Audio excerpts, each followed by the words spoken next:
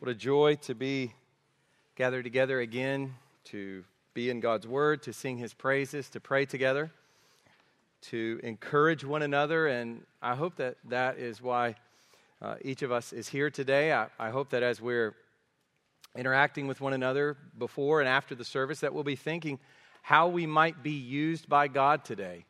You know, there's been many times when I've sat across from people and they've told me that they were in a really difficult season of life and they came to gather with God's people at church and how the Lord just did these little things through the interactions with His people that lifted them up and encouraged them. And I've seen that in my own life, and I know that probably all of us here have as well. So let the Lord use us this morning. Let's pray that He will use us today, that we won't just be receivers, but that we will be servants of the Lord in His hands as we care for one another today and as we grow in His Word. If you would, please go with me in your Bibles to Exodus chapter 12. Flip there, scroll there, however you want to find it. Exodus chapter 12. We will be in verses 33 to 42.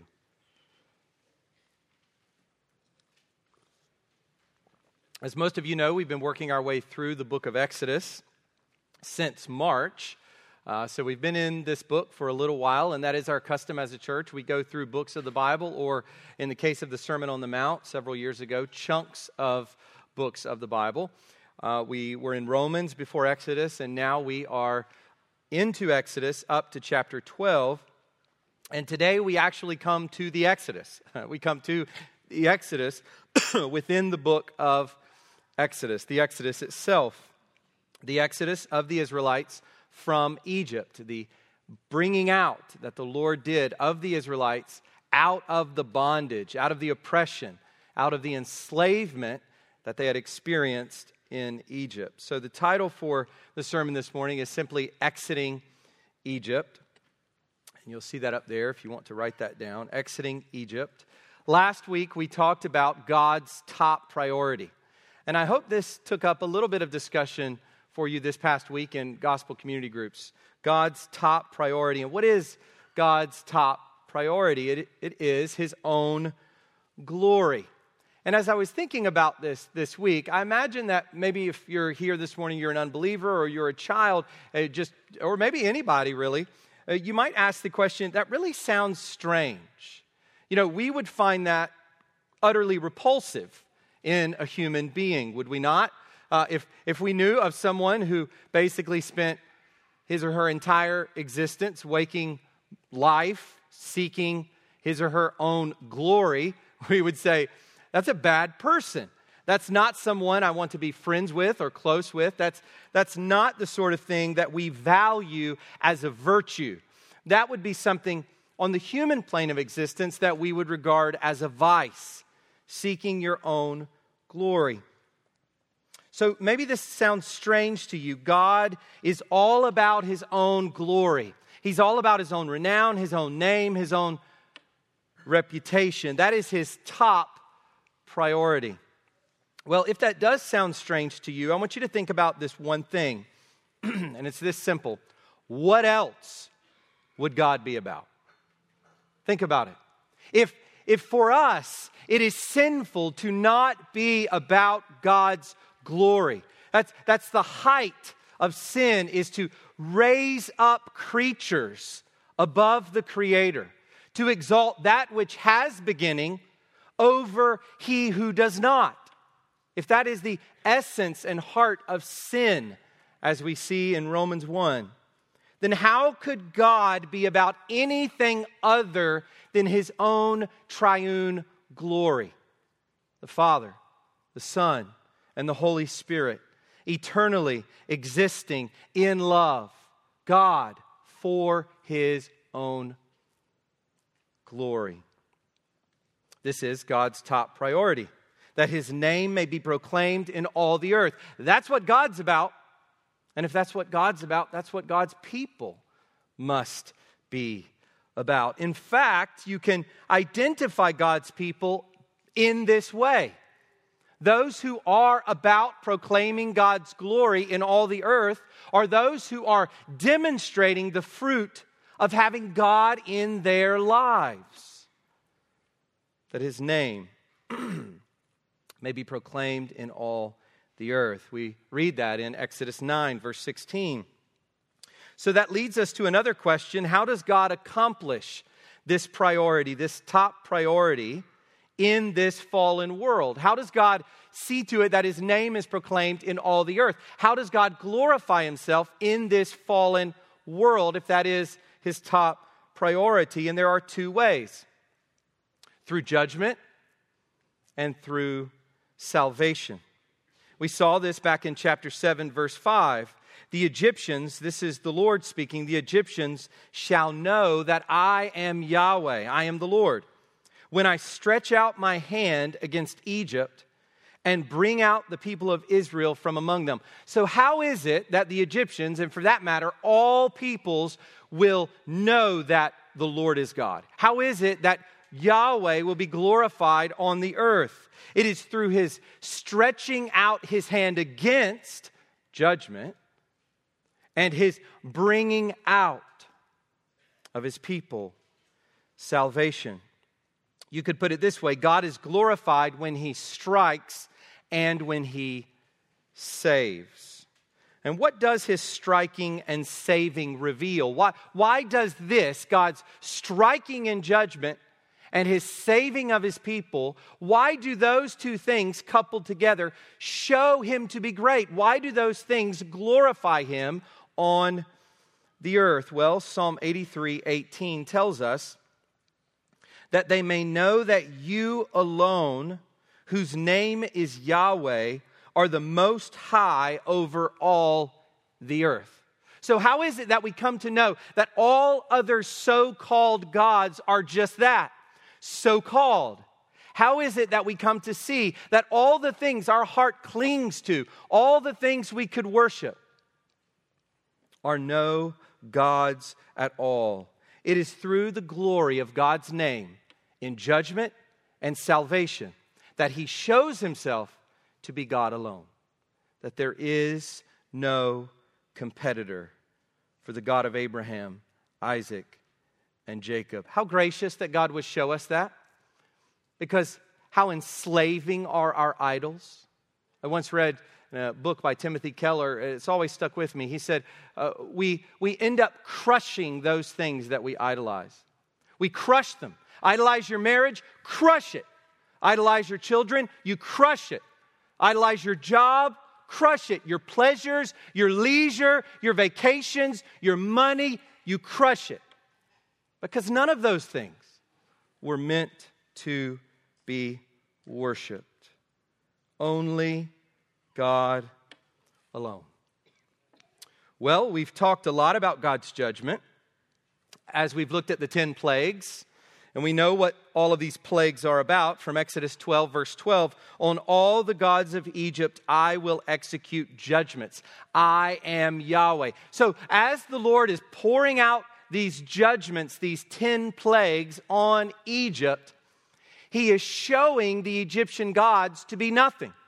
He is bringing his judgment upon the gods of the Egyptians, showing that they are absolutely impotent to do anything for the people.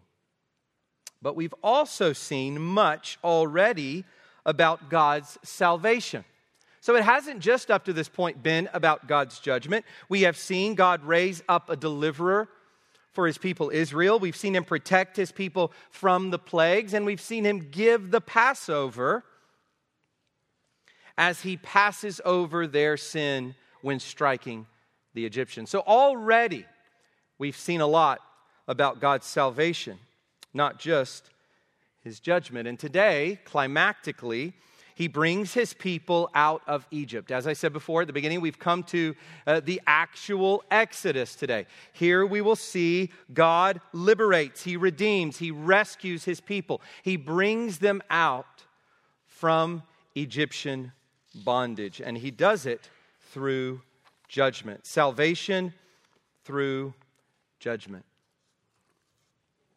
And I think, as all of us recognize, this is one of the most important events in the Bible. If you're not very familiar with Christianity or you're not very familiar with the Bible, this is one of those that you're likely to have heard about, even if you've never read a page of the Bible.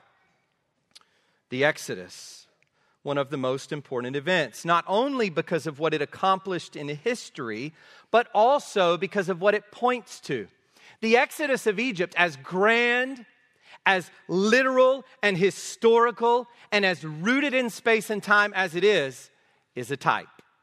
It's a little picture. It's a type of a greater thing, of a fulfilled thing.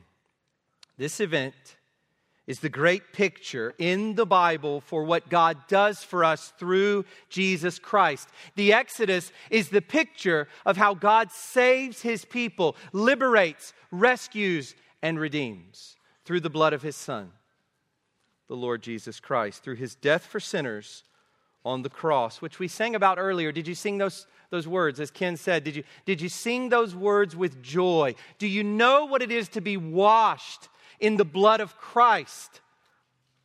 Take all the baths you want. You'll never wash away your own sin before a holy God. But Christ's blood does. It washes us perfectly clean in the sight of God's fiery holiness. He sees His Son and He passes over our sin. Praise God for that gospel. If you're here today and you have not trusted Jesus Christ, turn to Christ. Turn away from these idols, these things that you think are gods, these things that you've bowed down before and worshiped, and turn to this God, the God of Abraham, Isaac, and Jacob, the God of the Bible, the God and Father of our Lord Jesus Christ, the God who rescues us from sin, from a wasted life to a life of meaning, a life of worship. We see how the Exodus is a picture for Christ's work in a few texts. So 1 Peter chapter 2, verse 9, Peter writes, "But you are a chosen race, a royal priesthood, a holy nation, a people for His own possession, that you may proclaim the excellencies," once again, God's name, you see that you may proclaim the excellencies of Him who called you out of darkness into His marvelous light. Colossians 1:13 says the same thing. He has delivered us from the domain of darkness and transferred us to the kingdom of His beloved Son. You know, you've heard me say before that every Christian is a person who has experienced his or her own individual exodus. One of the things that I like to do in going through text is to sort of explain what are the marks of a true believer? What are the marks of a Christian? How should we get assurance for understanding that we really are in the Lord, that we examine our hearts and we recognize, I am indeed a believer. I'm truly a Christian, not just professing, but I belong to Christ. There are various ways we come to see that, but one of the ways that I think can help to open up our minds is to ask ourselves the question, have I had an exodus? Have I had an exodus in my own heart, in my own life? Have I come out of darkness and into light? Have I come out of slavery to sin and into the freedom that is found in Jesus Christ? That's how we know whether our profession means anything at all. We can say we are Christians right up until death, 1,000 times a day, and it means nothing unless we truly are. Do we have the blood of the Lamb? Have we exited Egypt, as it were? If you would go ahead and stand with me for the reading of God's Word. We're going to read Exodus 12, verses 33 to 42.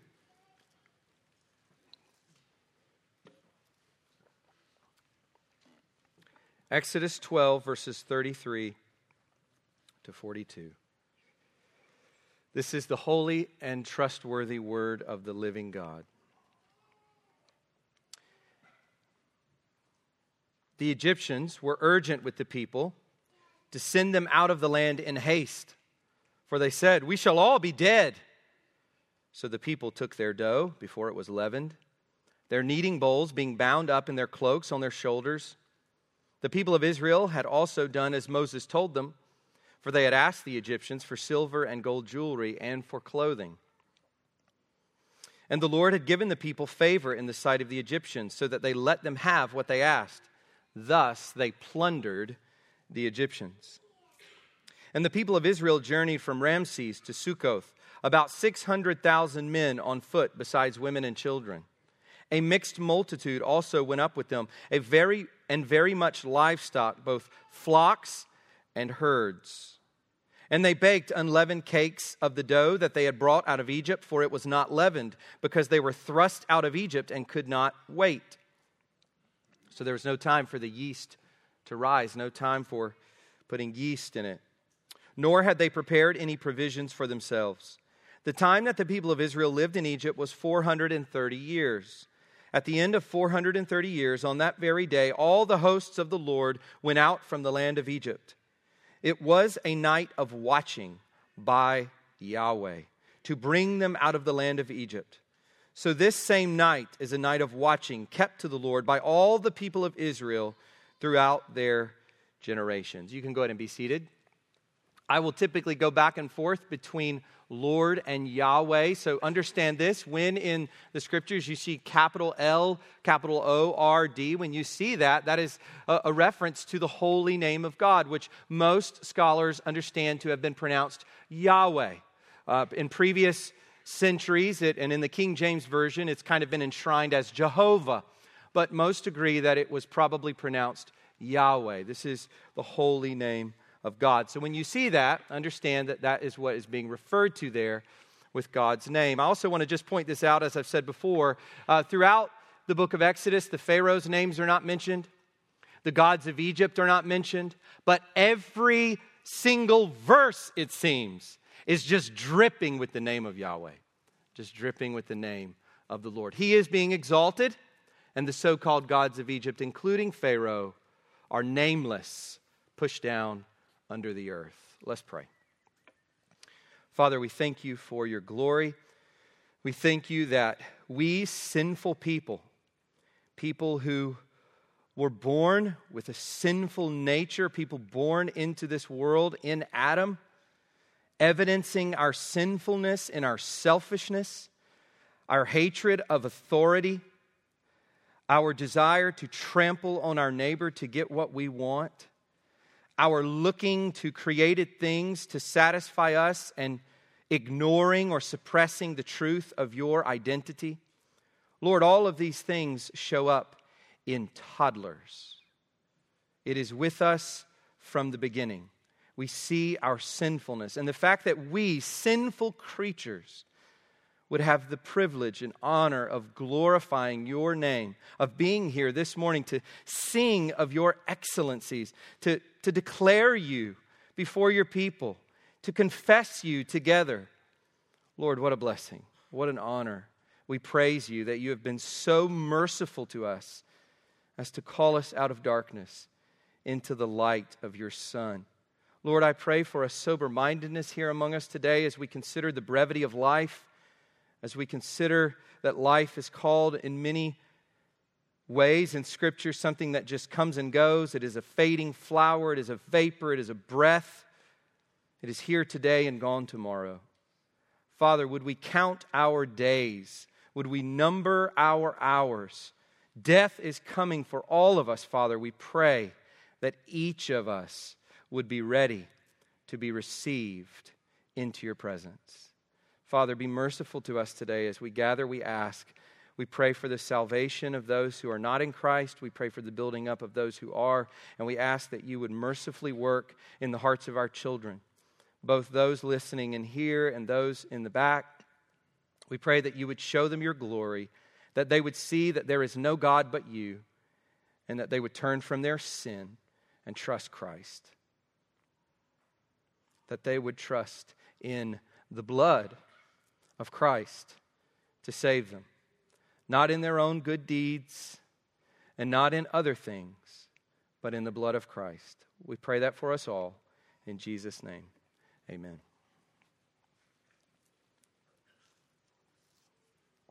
So as we read the beginning of the Exodus account today, we see three things about it. We see three ways that the Exodus is characterized or described. And so here they are. You'll see those up on the screen here. It is a wealthy expulsion, a mass exodus, and a fulfilled event. So first, it is a wealthy expulsion, verses 33 to 36. It is a mass exodus. We'll look there, verses 37 to 39. And then finally, it is a fulfilled event. And for that, we'll look at those last three verses. So let's begin with a wealthy expulsion. The exit from Egypt by the Israelites is a wealthy expulsion. Look at verses 33 to 36 in more detail with me. The Egyptians were urgent with the people to send them out of the land in haste, for they said, "We shall all be dead." So the people took their dough before it was leavened, their kneading bowls being bound up in their cloaks on their shoulders. The people of Israel had also done as Moses told them, for they had asked the Egyptians for silver and gold jewelry and for clothing. And the Lord had given the people favor in the sight of the Egyptians, so that they let them have what they asked. Thus they plundered the Egyptians.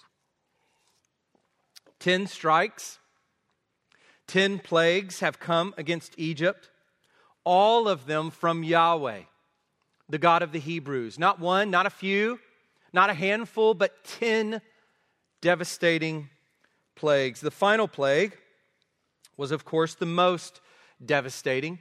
The death of the firstborn throughout Egypt, from Pharaoh all the way down to the lowest members of society and all the animals, the firstborn of all the animals.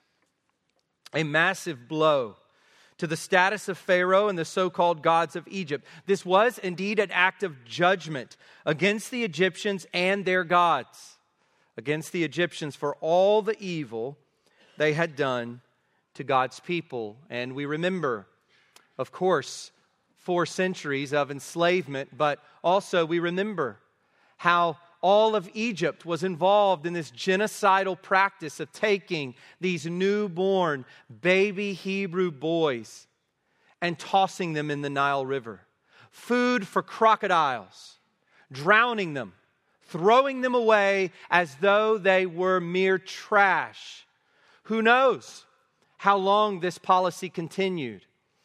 But we know that God's judgment, at least in part, is falling on the Egyptians for acts like those. So as we saw last week, Pharaoh drives them out, just as God had foretold. But it's not just that the Pharaoh wants the Israelites to leave. It's not just the Pharaoh who is saying, "Get out of Egypt." It is also the Egyptians themselves. They have had enough. They are terrified of Israel's God.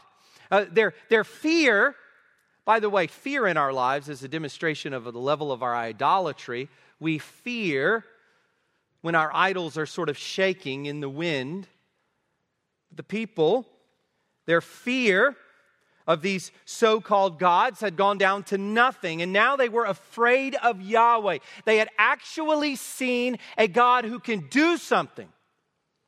They had seen the power of Israel's God. If we do not get them out of here, we shall all be dead. Their firstborn has died. And now they say, all of us will die if we don't get these people out of Egypt. This is not just permission to leave. It is desperately wanting them to leave. And it's not just urging them to leave. Come on, you guys need to go. You guys need to go. This is not just urging. It's pushing them out the door. Right now, no time to waste. We're not going to wait until 3 days from now. We're not going to wait until the next day. We're not even going to wait until next hour. Get out of Egypt now. You must go in haste. So the Israelites were pushed out of the door, as it were, with their unleavened dough, wrapping it up in their clothes along with their kneading bowls. They're just carrying out these batches of dough. They haven't even had time to bake the dough. They've got these batches of unleavened dough, and they're carrying them out in their kneading bowls on their shoulders, wrapped up in their clothes. Get out, get out, get out. This is the picture. But what we see in these verses is that this driving out or this hurrying out of the Israelites is a wealthy expulsion. This is not a ragtag bunch just sort of fleeing with whatever clothes they could grab, just a few sticks or whatever, a little bit of dough. That's it. Look at verses 35 to 36. The people of Israel had also done as Moses told them, for they had asked. It doesn't say told. It doesn't say commanded. It doesn't say demanded. They simply asked. And probably, may I please have? They asked the Egyptians for silver and gold jewelry and for clothing. And Yahweh had given the people favor in the sight of the Egyptians so that they let them have what they asked. Thus, they plundered the Egyptians. God first mentioned this to Moses at the burning bush. This was the plan all along from the very beginning. Chapter 3, verses 21 to 22. And then later, in chapter 11, verses 1 to 3, the Lord told Moses to instruct the people accordingly. Moses knew all along that this was going to happen. So here they are, the slave people, dripping in wealth, decked out in the finest jewelry and clothing that Egypt has to offer. This is the height of irony. These are people who were working to the bone. They had nothing, at least in their enslavement. They were slaves. Used, pushed around, beaten, oppressed, brutally, harshly treated for centuries under the Egyptians. And now, they are walking out of Egypt in Egyptian Gucci and Prada, dripping with silver and gold and all of the fineries of Egypt, all the luxuries that Egypt has to offer, decked out the people of God. And all they had to do was ask. It's interesting here that the language used is military language. This is a militant language. They plundered the Egyptians. Well, we know from history what plundering looks like in the ancient world. Death, death, and more death. Lots and lots of destruction. Lots and lots of bodies lying around. Well, of course, we know what the Lord has already done to the Egyptians, but here the picture is not anything violent. It is Israel simply asking, requesting. It is a peaceful plundering. And it comes from the power of God to conquer the human heart. The Lord had given the people favor in the sight of the Egyptians. Now, this is really interesting because what would you expect just in the natural course of events to be happening in an Egyptian heart? They've just lost their firstborn child, maybe grown, maybe a child. Their livelihood has been decimated for all of these plagues, and now the firstborn of the cattle. The natural thing to occur in the heart of all of these Egyptians is bitterness and rage. Even if they can't do anything about it, they can at least grumble and hate these people. That would be natural, of course. But that's not what happens. Instead of bitterness and rage, there is fear and favor. They ask and they receive because of God's work in human hearts. I appreciate how one commentator, Victor Hamilton, reflects on the implication of this. Let me read you a quote here. Later in Exodus, the Israelites will do one of two things with these gifts of precious metals and fabrics. Either they will give gold, silver, and fabrics as an offering to help build the tabernacle, or else they will give some of that gold jewelry to Aaron to help build the golden calf. Just let that settle on your mind for a moment. He goes on to say regarding God's gifts to us, The possibility for proper use is there, but so is the possibility for abuse. So let me just ask you this morning, what are you doing with God's good gifts? Everything we have is from the Lord. We presume and we pretend as though we're the reason for what we have, as though we have the things we have because of what we have done. Everything we have is from Him. Our very breath this morning, in a moment we could fall over dead and begin decaying. We have nothing that we have not been given. So the question for everything in our lives is, what are we doing with God's good gifts? Are you using them to build the calf or to glorify the Creator? Oh, how many of God's good gifts we turn into idols? How many of God's good things we use as fodder for our burnt offerings to our false gods who are no gods at all? What will we do with all the gifts, all the blessings, all the goodness of our Creator to us? Will we just worship ourselves away to all of these so-called gods? That brings us to our second thing we see about this exit this morning is it is a mass exodus. Look at verses 37 to 39 with me, a mass exodus. And the people of Israel journeyed from Ramses to Succoth, about 600,000 men on foot, besides women and children. A mixed multitude also went up with them, and very much livestock, both flocks and herds. And they baked unleavened cakes of the dough that they had brought out of Egypt, for it was not leavened, because they were thrust out of Egypt and could not wait, nor had they prepared any provisions for themselves. Wow. What an incredible sight this would have been. Utterly amazing.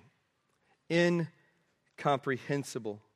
A few years ago, I took our son Jacob to an Atlanta Falcons football game at the Mercedes-Benz Stadium, and I was just blown away.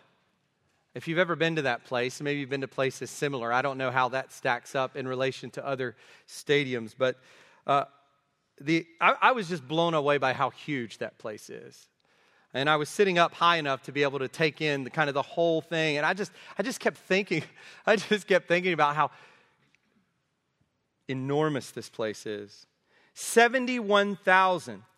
I looked it up online. 71,000 is the seating capacity for the Mercedes-Benz Stadium. And that's a big number, and there were a lot of people there that day we were there, but it wasn't full, and you can imagine if it were full, all those little heads.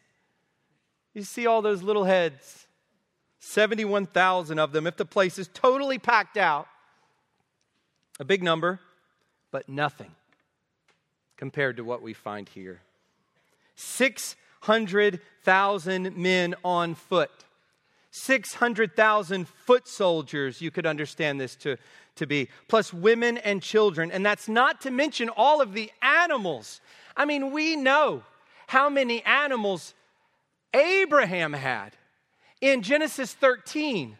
Lot's animals, lots of them. Abraham's animals, lots of them. The shepherds of these different herds are not agreeing, and so Lot and Abraham separate. That's Genesis 13. We met Abraham in Genesis 12. It only got greater and greater and greater, and that's just Abraham's life. Isaac and Jacob and the 12 sons, and all the sparing of the livestock of Egypt, throughout the plagues, all these animals. Commentators have estimated that this figure probably amounted to somewhere between 2 to 2.5 million people in total. We really don't know. You have to calculate how many, kids there probably were and the women and all of that. But it's been estimated somewhere between 2 to 2.5 million people in total. This is a mass exodus of all of Israel, along with a mixed multitude, we are told, of other people who want to leave with them.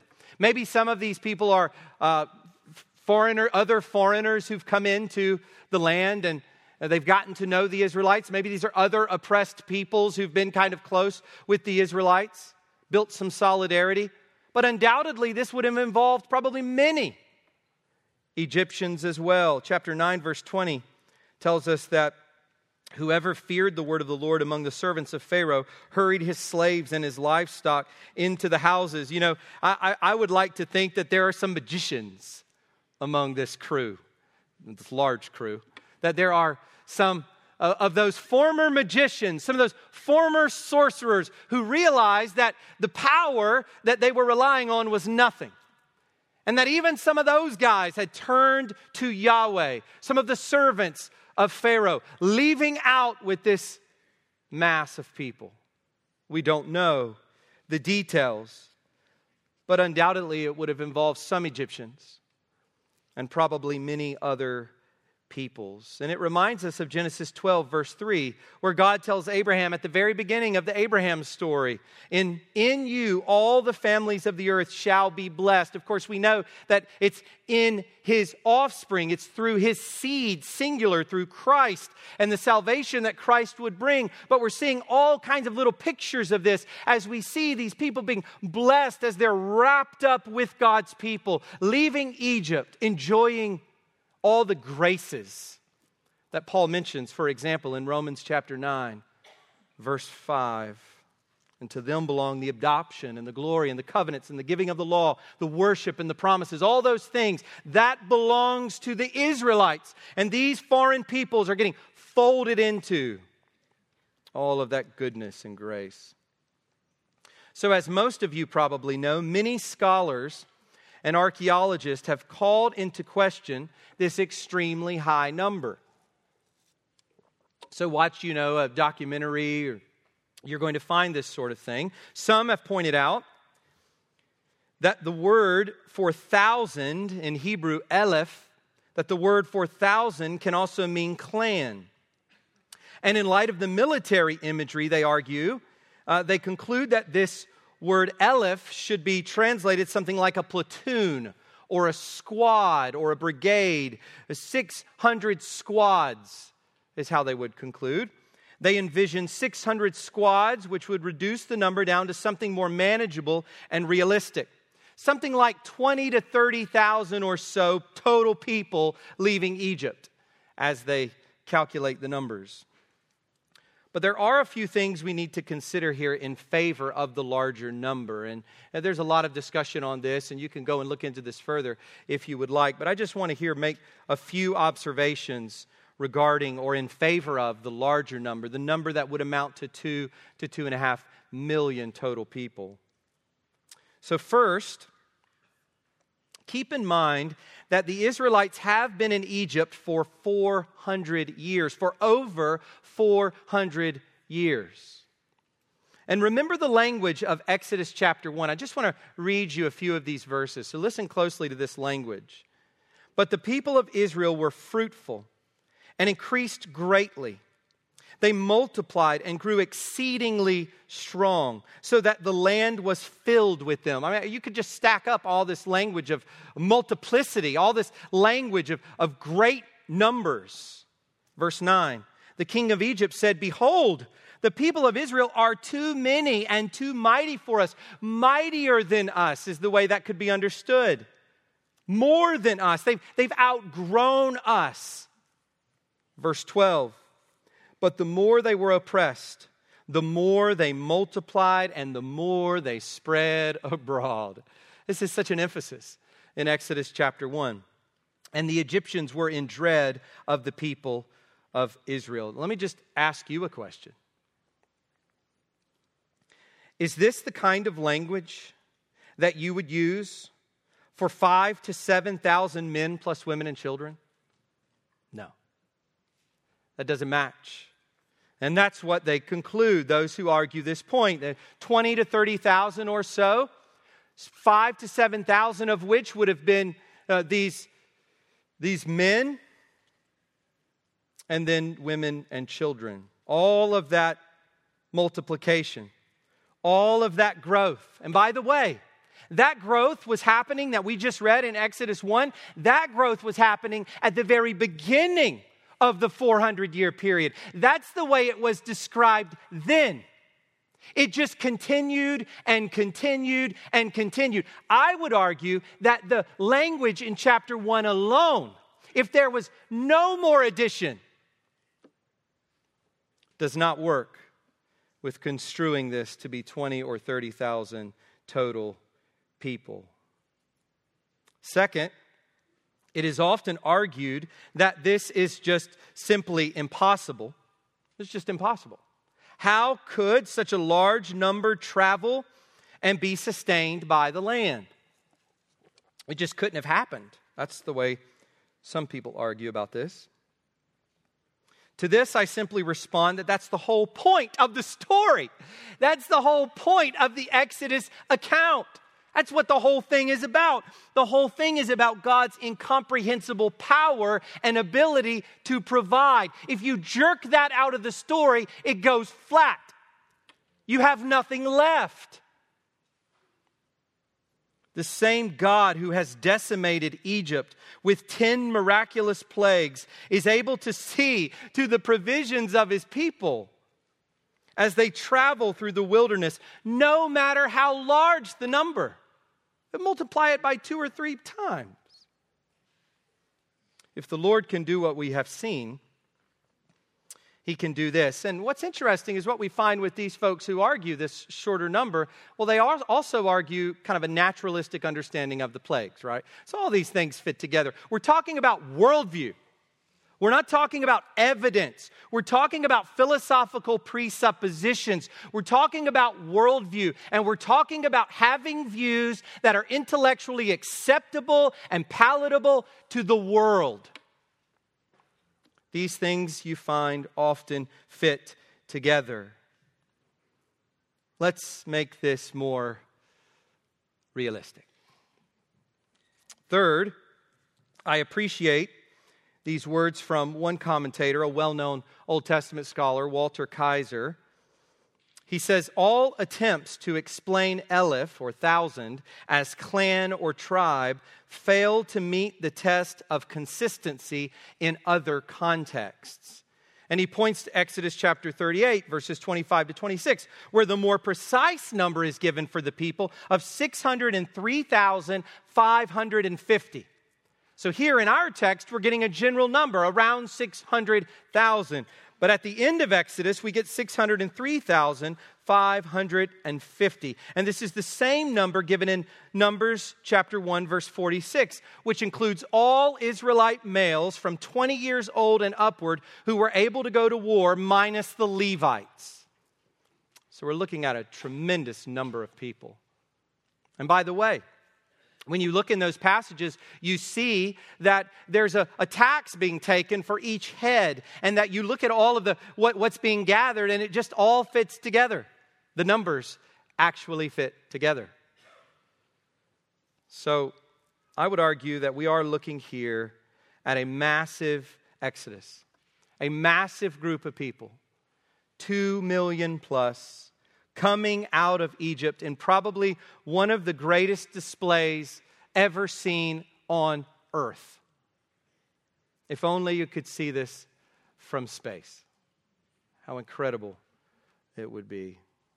So what's my point? This is just a huge event displaying the glory of God. And it begins with a journey, as we're told here, from Ramses to Sukkoth. Now, I do have a map here. I think this is helpful. That's not quite it. I do have a map here for, there we go.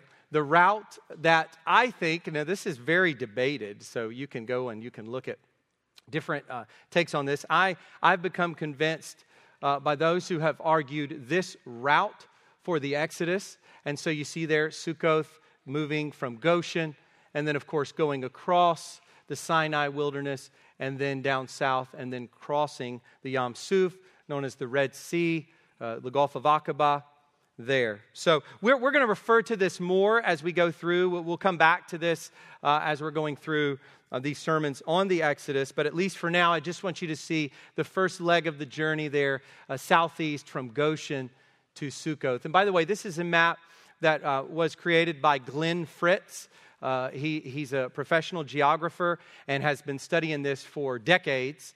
And he argues, along with others, that this is the actual route of the Exodus, which would not put Mount Sinai at the traditional location, nor would it put the crossing of the Red Sea at the Gulf of Suez or some little lake up above Goshen.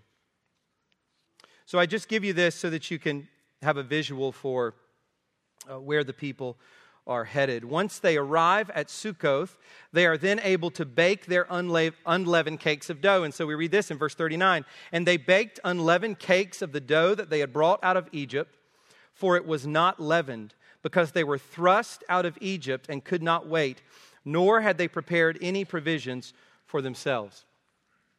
So we see the emphasis once again on the speed with which all this happened. And so the unleavened bread of Passover and the feast of unleavened bread are meant to point to this hasty departure from Egypt. Not only do they eat unleavened bread during the Passover, but they don't have time to leaven their bread as they are exiting. And so when they get to Sukkoth, they bake that bread, but of course it is unleavened bread because they didn't have any time to add the yeast and wait for it to rise.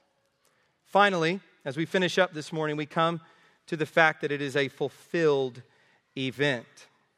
It is a fulfilled event. So it's a wealthy expulsion, a mass exodus, and now finally it is a fulfilled event. Look with me at verses 40 to 42. The time that the people of Israel lived in Egypt was 430 years. At the end of 430 years, on that very day, all the hosts of the Lord went out from the land of Egypt. It was a night of watching by the Lord. That's just an amazing picture. By the way, that's the God who is watching over us even today. A night of watching by the Lord to bring them out of the land of Egypt. So this same night is a night of watching kept to the Lord by all the people of Israel throughout their generations. Of course, they're referring to Passover. One of the most important characteristics of the Exodus is that it did not happen out of nowhere.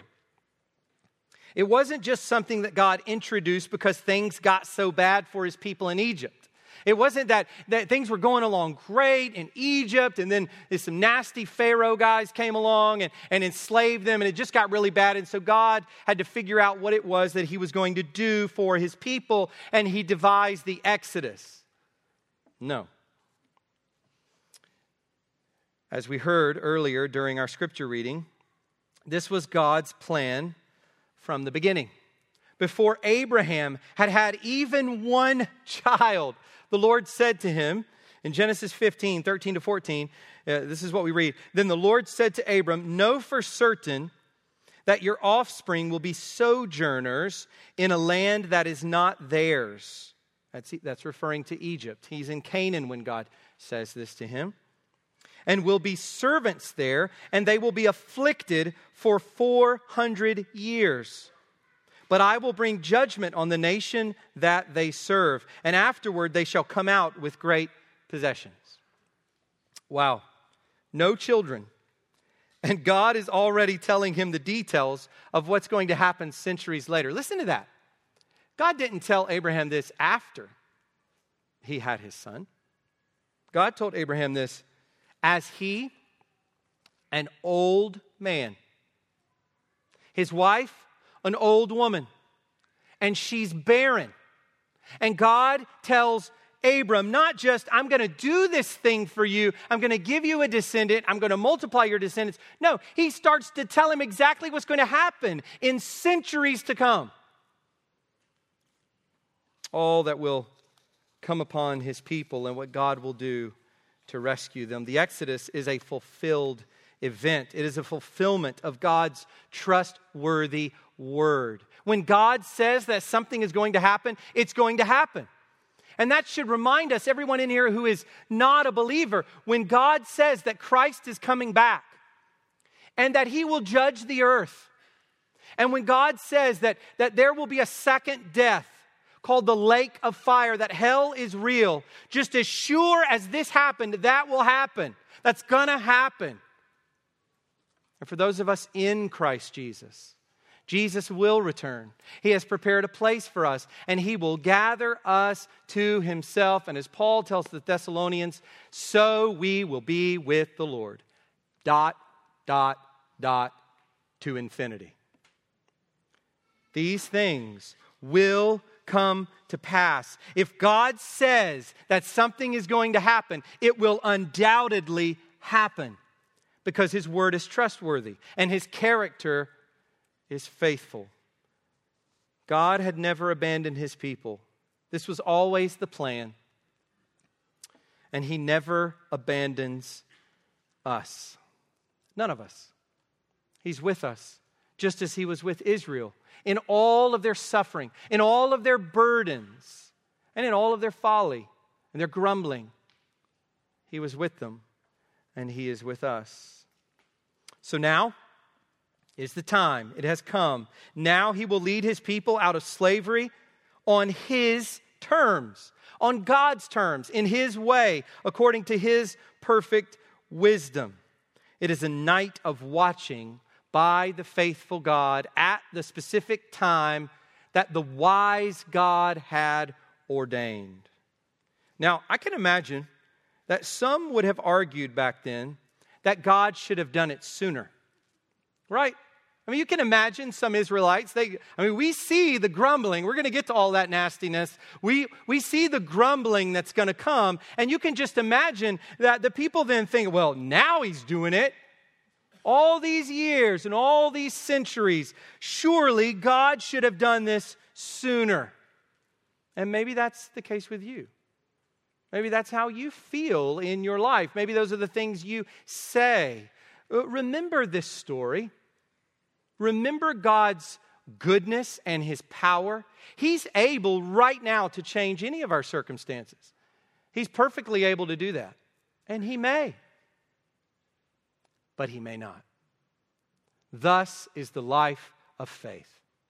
Thus is the life of pilgrimage as a Christian on our way to glory, on our way to the heavenly city. Moses tells us here that the Israelites were in Egypt for 430 years. 430 years from the time Jacob and his offspring entered Egypt at the end of Genesis. And we get that at the very beginning of Exodus, the arrival of Israel. We know Jacob's name is changed to Israel. The arrival of Israel with his descendants, who are the Israelites, collectively Israel. 430 years. This is the more precise number, where the round number of 400 years is given in Genesis 15. So just like we have in Exodus 12, here we get the more general number, about 600,000. It's a round number. We get the specific number, 603,550 at the end of Exodus. The same is true here in Genesis 15. 400 years given as a round number. And here we get specifically from the time that Jacob entered, 430 years. Now, some have pointed out that Paul in Galatians chapter 3, verse 17, seems to see the law coming 430 years after the promise given to Abraham. And you think, oh man, what am I going to do with that? Is this some sort of contradiction? Well, it's not a contradiction at all if you understand, which I think there's biblical justification for this in terms of how a Hebrew would have thought about God's promises. If you understand that God's promises to Abraham sort of encapsulate God's promises to Abraham, Isaac, and Jacob.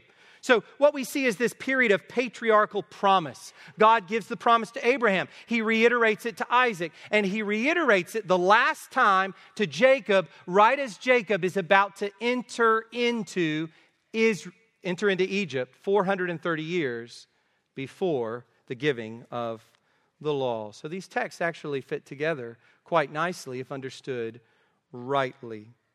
So here we are, Abraham's descendants, now numbering in the millions. That's breathtaking. Let me take us back one more time to Genesis chapter 15. Verses 1 to 6 as we close. After these things, the word of the Lord came to Abram in a vision. Fear not, Abram. I am your shield. Your reward shall be very great. And listen to Abram's honesty with the Lord. But Abram said, O Lord God, what will you give me? For I continue childless. And the heir of my house is Eliezer of Damascus. And Abram said, Behold, you have given me no offspring, and a member of my household will be my heir. Let me help you out here, God. There's this guy here in my household, not my real heir, but we can just make him an heir, and then all your promises will just be coming true. God doesn't need Abram's help. And behold, the word of the Lord came to him. This man shall not be your heir. Your very own son shall be your heir. And he brought him outside.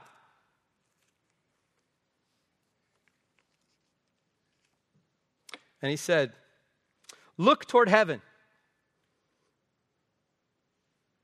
and number the stars, if you are able to number them. Then he said to him, So shall your offspring be. And then the response. And he believed the Lord.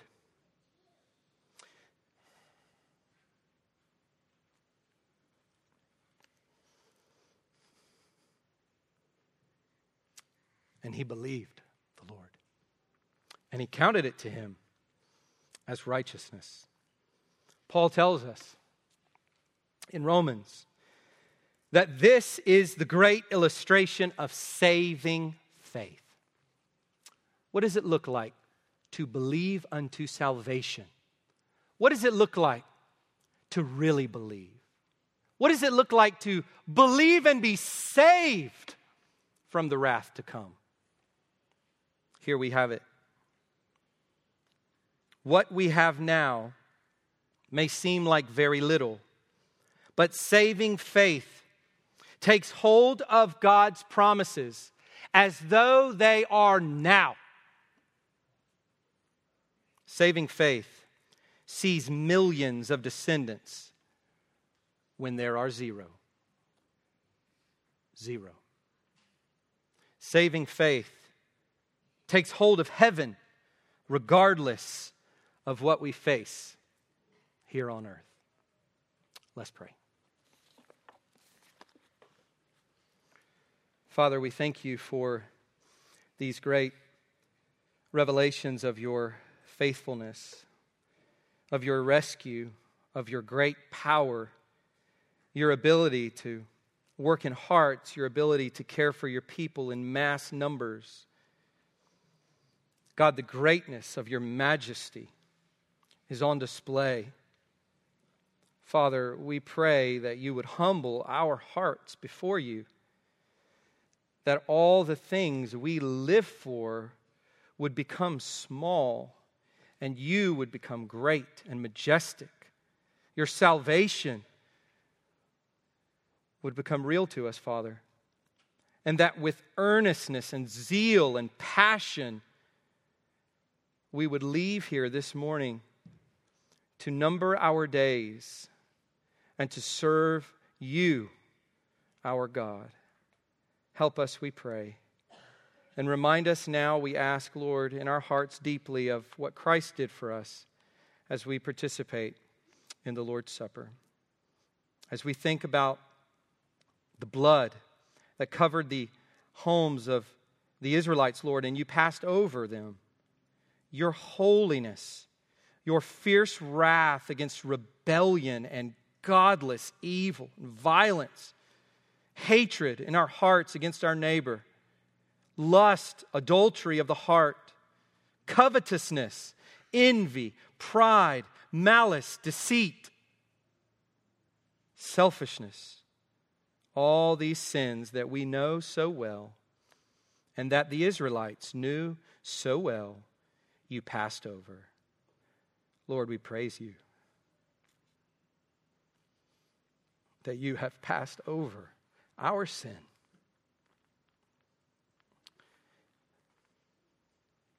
And we'll remember it no more. We pray in Jesus' name. Amen.